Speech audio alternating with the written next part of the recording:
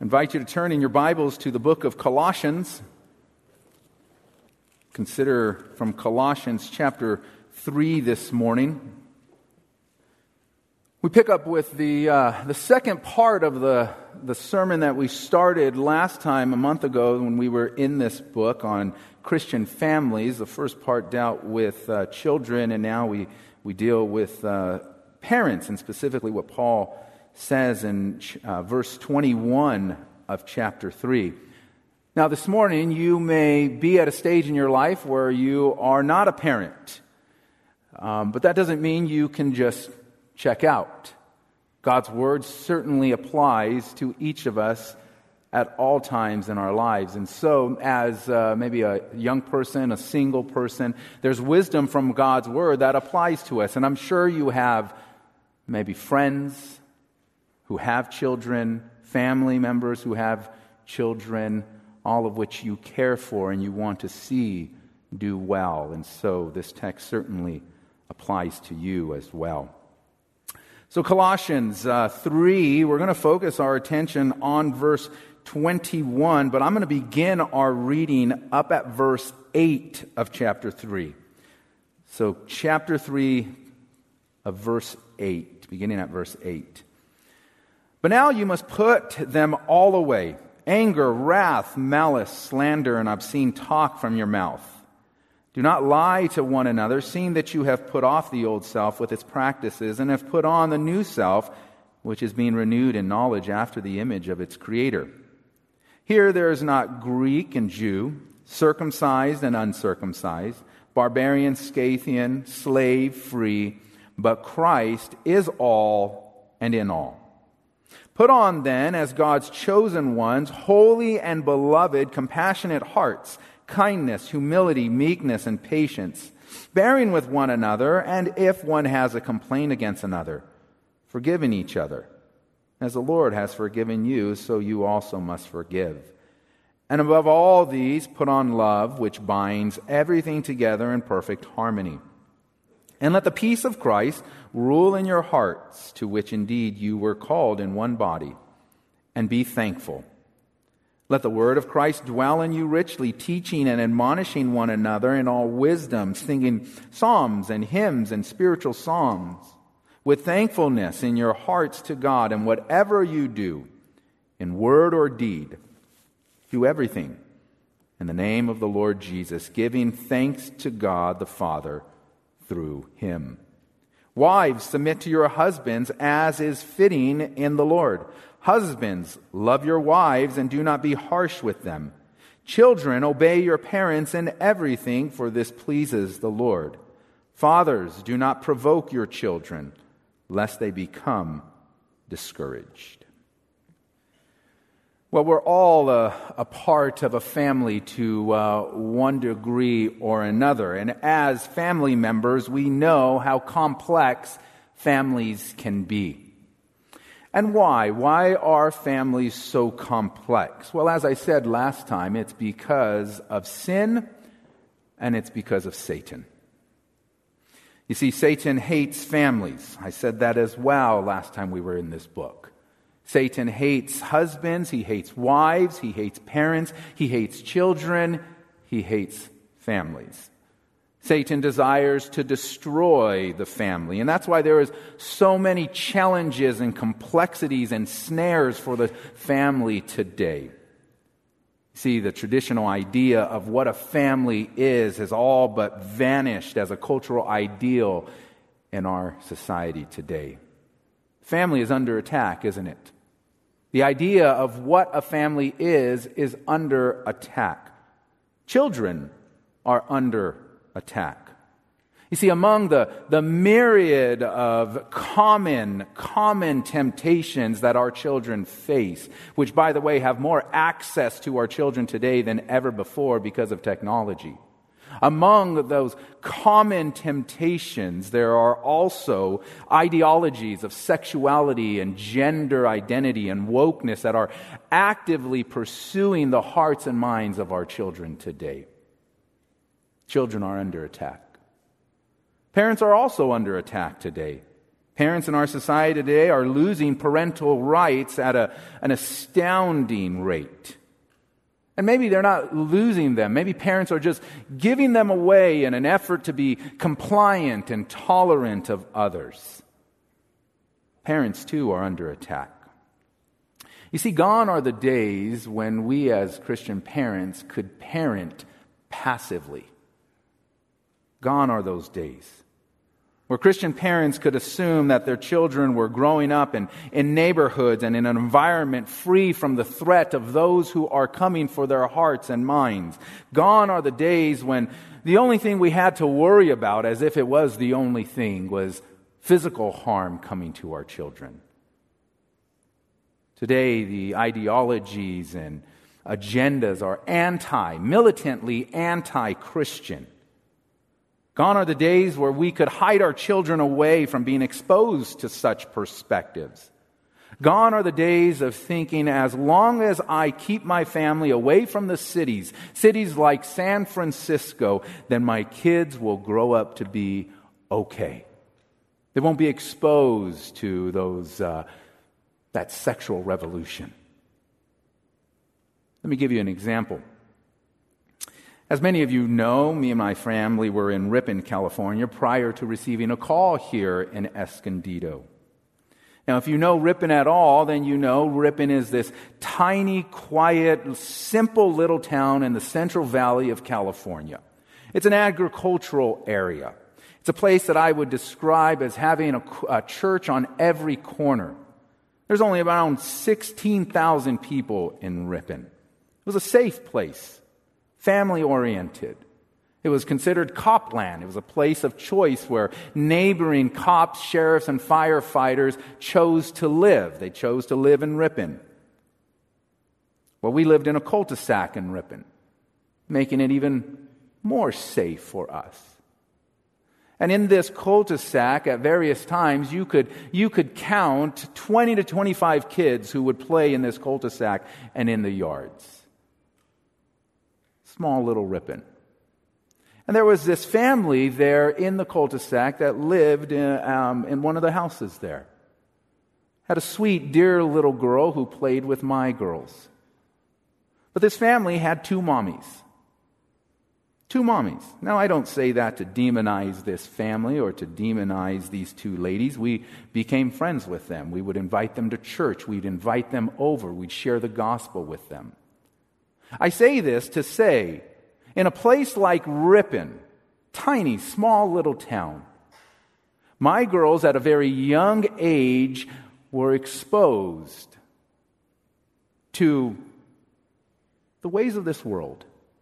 And they had to process how they were to relate to people who don't believe in the traditional biblical family.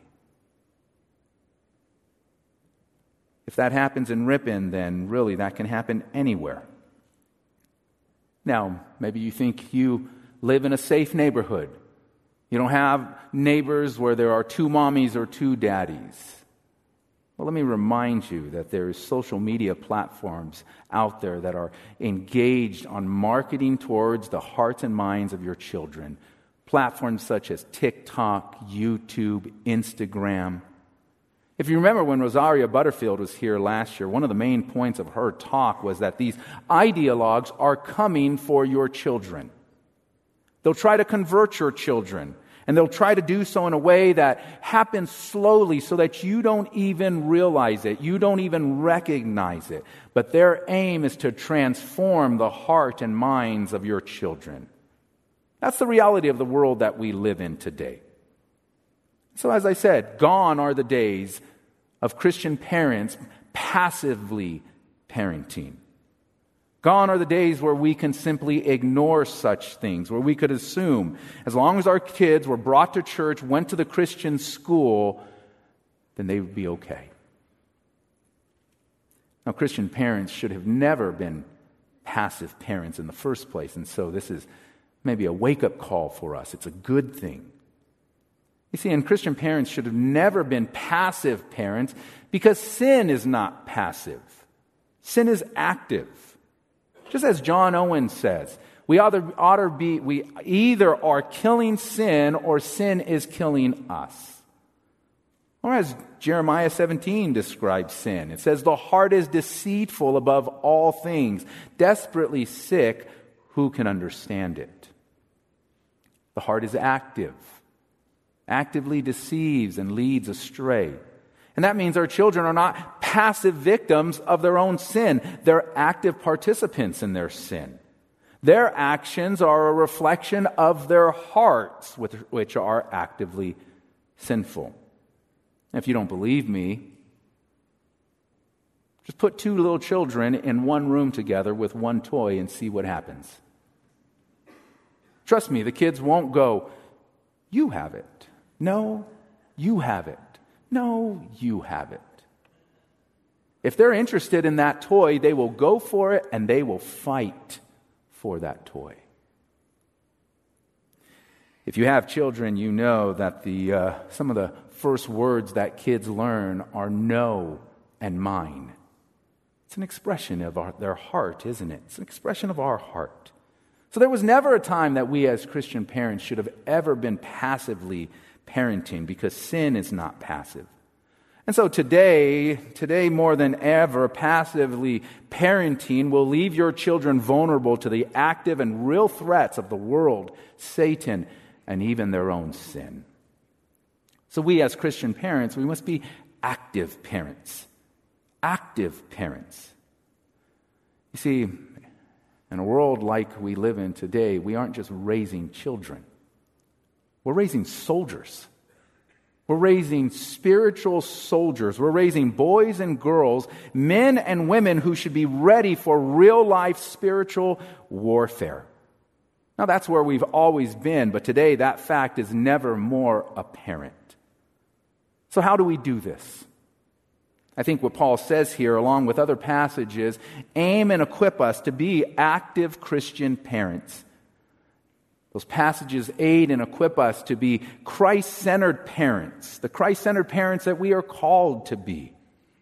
But before we get into the passage itself this morning, I want to remind us of where we've been and how what Paul has already said in this book relates and applies to parenting. I've mentioned to you a number of times as we've studied this book that this is a Christ-centered book. This book makes everything about Christ. Chapter 1 teaches, it has that beautiful section on the preeminence of Christ, meaning that everything is about Him.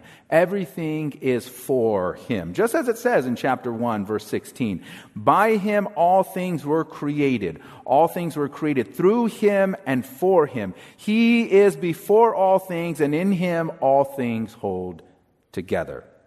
Parenting was created for Him and by Him. Families were created for Him and by Him. And by His work, He has reconciled us to Himself so that now we, as redeemed parents, families, children, we would no longer live for ourselves, but for Him who has redeemed us. And so let me ask you, what is your life all about? What is your life all about? Maybe you're thinking about marriage. You're considering marriage. Is your life right now all about Christ? If your life right now isn't all about Christ, do you think your marriage will be all about Christ? Maybe you're thinking about having children. Is your life right now all about Christ? If your life right now is not all about Christ, then your parenting will not be all about Christ. Brothers and sisters, our lives should make everything about Christ. Christ calls us to deny ourselves, doesn't He? He says, "Deny yourself, take up your cross." Take up your cross, which literally means crucify yourself and follow me. Christ lived a sacrificial life for us and then offered that life upon a cross for us. Christ sacrificed everything for us as his people. He calls us to now deny ourselves and follow him. And the way that Paul puts that in Colossians is really by what he says in chapter 3, verse 11. Here in Christ, there's no Greek or Jew, circumcised, uncircumcised, barbarian, Scythian, slave-free, but Christ is all and in all. We can simply add to that parents, moms, dads, children. There is no mom or dad. There's no father or mother. Christ is all and in all. See, the point that Paul is making here isn't that we lose our ethnic background or our callings in life or our identities. What he's impressing upon his readers and listeners here is that those backgrounds, those identities, those callings are transformed in Jesus Christ. They are to be lived out with him being made primary. Called to live out our lives as mothers and fathers with Jesus Christ at the forefront of our minds, with his work at the forefront of our minds. And that's what chapter 3 begins with, doesn't it? Chapter 3, verse 1, seek the things that are above where Christ is seated. Verse 2, set your mind on things that are above. Verse 3, put to death what is earthly in you. Verse 12, put on as God's chosen ones, I would summarize as the mind of Christ. You see, everything is to be about Christ. Everything. Our children, ourselves, as mothers and fathers, our families, our lives. As I've said the last 3 times that we've considered from this book, Christ is the key. He's the key to a godly life. He's the key to a godly church. He's the key to a godly marriage. He's the key to a godly Christian family. Christ is the key. He's the key to all the commandments that we've been given as his people. We look to him and the salvation that he has so graciously accomplished for us, and out of thanks and gratitude for that, we live for him and by him. And so if you want to be godly parents, if you want to be a godly mother and father, focus yourselves on Christ. See, Paul is indeed speaking of a Christ-centered family here. That's the overarching theme of this book. Christ. Christ is all and in all. See, it's not enough for us to simply call ourselves Christian families. We need to be making much of Christ. We need to be making everything about him. That's what Paul is pointing out here. That's why he says in verse 21, fathers, do not provoke your children, lest they become discouraged. What Paul calls us to as Christian parents here is active parenting. Not passive parenting and not provoking parenting. He puts in negative terms here in Colossians 3 what he says elsewhere in positive terms, like Ephesians 6:4. Fathers, do not provoke your children to anger, but bring them up in the discipline and instruction of the Lord. So the idea here is not only to avoid provoking our children, but to do the opposite as well. To do the positive work of loving them, disciplining them, or a better way of putting it, discipling them, instructing and modeling to them the ways of the Lord Jesus Christ. You see, discipline is not always a negative term. It's not always exclusively punitive or related to punishment. Like when we tell our kids, if you don't do that, I'm going to discipline you. When we say something like that, right, we're relating discipline to the negative, to punishment. Discipline isn't always punitive. And if that's the only way that we relate to our children along the lines of our instruction to them, if we're always or only punitive, then we're breaking what Paul calls us to here. We are provoking our children, which will lead to discouragement. But discipline isn't always punitive. For example, think of the discipline required in training.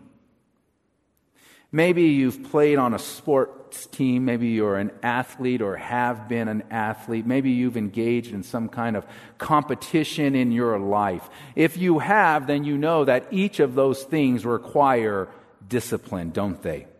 They require a kind of discipline if you want to do well what it is you're intending to participate in. And that's why parents enjoy having their children in sports and athletics, because those sports and athletics instill discipline in their children. But it's not just those things that take discipline. All of life takes discipline. All of life takes discipline. Life requires practice. It requires self-control. It requires limiting yourself, sacrificing yourself. It requires structure and boundaries, effort, principles. Life requires discipline. And as parents, as Christian parents, we are to raise our children in the discipline of the Lord, the discipline of Christ, the discipline of Christianity. We are to teach and instruct them, but not only teach and instruct. We're to instruct and model for them all that Christ has taught. We're to give them, through that modeling and instruction, structure, boundaries, principles to live their life by according to Christ and all that He has taught. And the verse that should guide us here, if you're thinking about it, is Matthew 28. We're all familiar with the Great Commission, right? Make disciples. Disciples are those who have been disciplined in the ways of Christ. They've been instructed in the ways of Christ. Make disciples, teaching them to observe all that I have commanded you, is what Christ says. And this most certainly applies to our children. Our children, first and foremost, are disciples. They're disciples. They're not servants. They're not unhired hands. They're not just responsibilities or inconveniences. They're certainly not people that we should be striving to live through vicariously. They're not the fulfillment of our heart's desires to have a home with 2.5 children, a golden retriever, and that white picket fence. Our children are not idols. They're disciples. Disciples of Christ. Think about that for a moment. Your children are disciples of Jesus Christ. You've been blessed with the opportunity and responsibility to disciple them in the ways of the Lord Jesus Christ. That's a rich blessing, but it's also a great responsibility. Listen again to the way Deuteronomy 6 puts it. If you would, turn with me in your Bibles to Deuteronomy 6. We read this section in the law section of our service. Such a good passage, Deuteronomy chapter 6. We won't read the entire chapter. We're just going to read briefly verses 6 and 7. And as you're turning there, verse 4 begins with the Hebrew Shema, right? the confession, the Hebrew confession. Hear, O Israel, the Lord your God is one. Love the Lord your God with all your heart, soul, mind, and strength. And then immediately after, it says to impress these truths, the truths that have been covered and the truths that Moses will go on to teach, upon the hearts and minds of your children. And this is what Deuteronomy 6 says, 6 and 7. And these words that I command you today shall be on your heart. You shall teach them diligently to your children, and shall talk of them when you sit in your house, and when you walk by the way, and when you lie down, and when you rise. Do you note the language of Deuteronomy 6 there? The text speaks of a way of discipling our children. That way is diligently. Diligently disciple your children. Impress these truths upon them diligently, meticulously, conscientiously, intentionally, purposefully, methodically, actively. That's the way that we are to disciple our children. Actively. And when? When does Deuteronomy 6 say we should do all of this? Well, listen again. You shall teach them diligently to your children and shall talk of them when? When you sit in your house, when you walk by the way, when you lie down, and when you rise up. From a Hebrew cultural perspective, there's no other time in between that. Essentially, all the time. All the time. When you're sitting, walking, lying, rising, whatever you are doing, wherever you are, whatever time it is, you are to be discipling your children along the way. And that's what this points out to us as Christian parents, is that Christian discipleship is a continual task in the home, is it not? It's a continual ministry that we've been given as parents. It's constant. A constant engaging of our children. We should do it all the time, in every place. You see, this is speaking of active parenting, not passive parenting. Now, I'm sure we all strive to have family devotions. It's a fantastic thing. Family devotions are such a critical, significant part of the spiritual lives of our families. But here's the thing, when family devotions are done and over, discipling doesn't end. We should be continuing to disciple our children. Discipling is ongoing, it's continual. And with this mentality in mind, what we should realize is that everything is an opportunity to disciple our children. Everything is an opportunity to point our children to Christ. To make Him all and in all. That's the goal of parenting. Now, we're all familiar with the fact that our children watch us. They watch us, right? If that's a news flash to you, I'm surprised. Our children watch us. They watch everything that we do. They watch our actions, our reactions. They watch or listen the words that come out of our mouths. They watch the way we relate to other people. They watch how we are gracious at times to some and vindictive to others. Our children watch us. And that's not only a matter of fact, but it's a good thing. It's a good thing that our children watch us. Because watching us goes right in line with discipling them. We want them to watch us as we look to Christ, as we model Christ. Now, indeed, there are times that we wished they would stop watching us.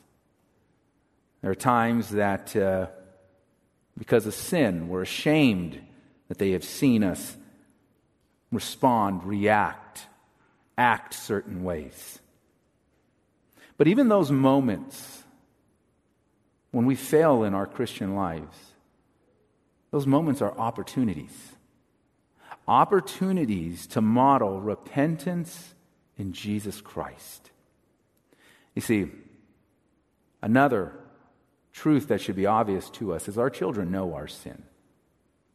They know where we struggle. They know what we wrestle with. They know our sin because they watch us. We shouldn't kid ourselves and act as if our kids aren't aware of that. But here's the thing. How are we going to react to that truth, to that reality? How do we react to the fact that our children know our sin? Do we try to hide it? Do we try to cover it up, act like it didn't happen, just excuse it, forget about it? I hope not, because they're watching us do that as well. If that's how we react to our sin, then they inevitably will react in the same way. And we won't be disciplining them or discipling them in the ways of Christ. We will be discipling them in our ways, in sinful ways. In ways that put ourselves before them. In ways that put ourselves before Christ. In ways that put ourselves before anything else. But when we parent in a Christ-centered way, we don't shy away from the fact that we too are sinners. We acknowledge our sin. And we instruct our children through modeling before them that sin should not be covered up. Instead, it should be acknowledged, it should be confessed, it should be repented of, it should be turned away from, killed and mortified. So that even the sinful things that we do are opportunities for us to continue to disciple our children. It's in those moments when we realize our sin and our children see that we have the personal opportunity to, yes, humble ourselves before our children. Humble ourselves. See, Christian people are people who in humility acknowledge their sin, confess it, turn from it, and seek the forgiveness and assurance that there can be in Jesus Christ. You've all probably seen the bumper sticker which says, Christians are not perfect, we're just forgiven. And that's true. We're not perfect, we're forgiven. But you see, that reality acknowledges that we are sinners who need forgiveness. We're not to self-righteously hide our sin. We're not to hypocritically act as if we don't sin. Again, if we do that, we will be impressing something upon our children. That that's the way they should grow up. That's the way they should act. And so again, as Christian parents, even sin is an opportunity to bow before our holy, perfect God, seek Him in the forgiveness that we have in His Son, Jesus Christ. It's interesting, but isn't that what Paul does? Paul does it at different times, but one that comes to mind for me is Romans 7. At one point in 1 Timothy, Paul calls himself the chief sinner. But in Romans 7, he talks about how he still, as an apostle, doesn't do the things that he wants to do and continues to do the very things he doesn't want to do. And then at the end of that chapter, he makes this very pointed statement directing his listeners, his audience, to Jesus Christ. He says, "Wretched man that I am, who will save me from this body of death? Thanks be to God through Jesus Christ our Lord." God forgives in Jesus Christ. God has delivered us from our sin and the punishment that our sin deserves through Jesus Christ. There is forgiveness in Christ.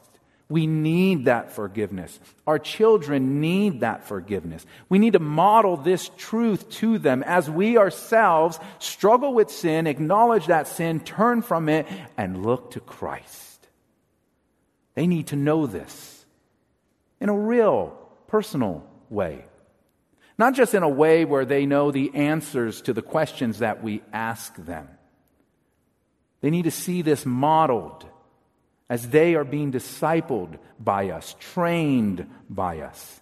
That we too struggle with sin.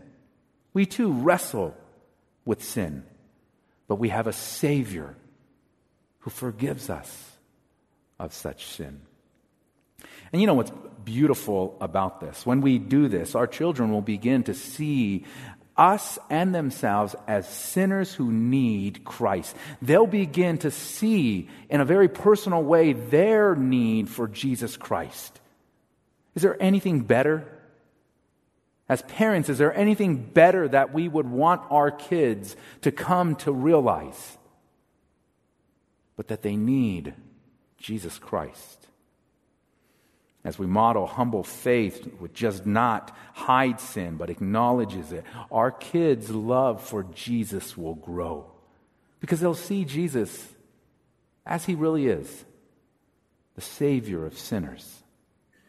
And you know, another fruit that will be born from this will be the way that we begin to relate to each other as parent and child. No longer simply as parent and child, but as fellow heirs in Christ.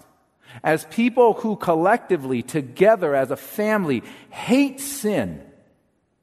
Hate it so much that we work together to fight against our own personal sin. And we share in the hope that we have in Jesus Christ. When that happens, the relationships that we have between us and our children will be transformed. No longer solely a relationship of authority and submission, but one of care and compassion, love, respect, trust, intimacy. See, Christ-centered parenting transforms the relationship of parent and child. It's certainly active. That relationship today has been mocked. It's joked about. It's described in caricatures as being oppressive. A relationship that Satan is trying to destroy in every single way possible. But when we look to Christ, that relationship will not be destroyed. It'll be transformed. Transformed for the good of our children, transformed for the good of our family, transformed for the glory of Christ, where He will be made all and in all. Then and only then will the relationship between the parent and the child be one of discipleship, where we actively instruct and model to our children in every possible way, at every time, even with sin itself. See, brothers and sisters, this is what it means to be a Christ-centered family, to be Christ-centered parents, to make Christ primary. Not us, not our children. Christ, where we do everything for Him and the glory of His name. Let's pray. Father, we thank You for the wisdom that You grant to us through Your word. Wisdom to follow Jesus Christ our Lord. Wisdom to fear You, Lord, over and above man. Over and above even ourselves, Lord. Father, I pray for the families of this church. Father, we live in a world that is nothing short of chaotic. We, as parents, as families, need all the wisdom that You could grant to us, all the grace that You would grant to us. And so we ask for that, Lord. Strengthen us, equip us, provide us with all that we need to make much of Christ our Lord. We pray this in His name. Amen.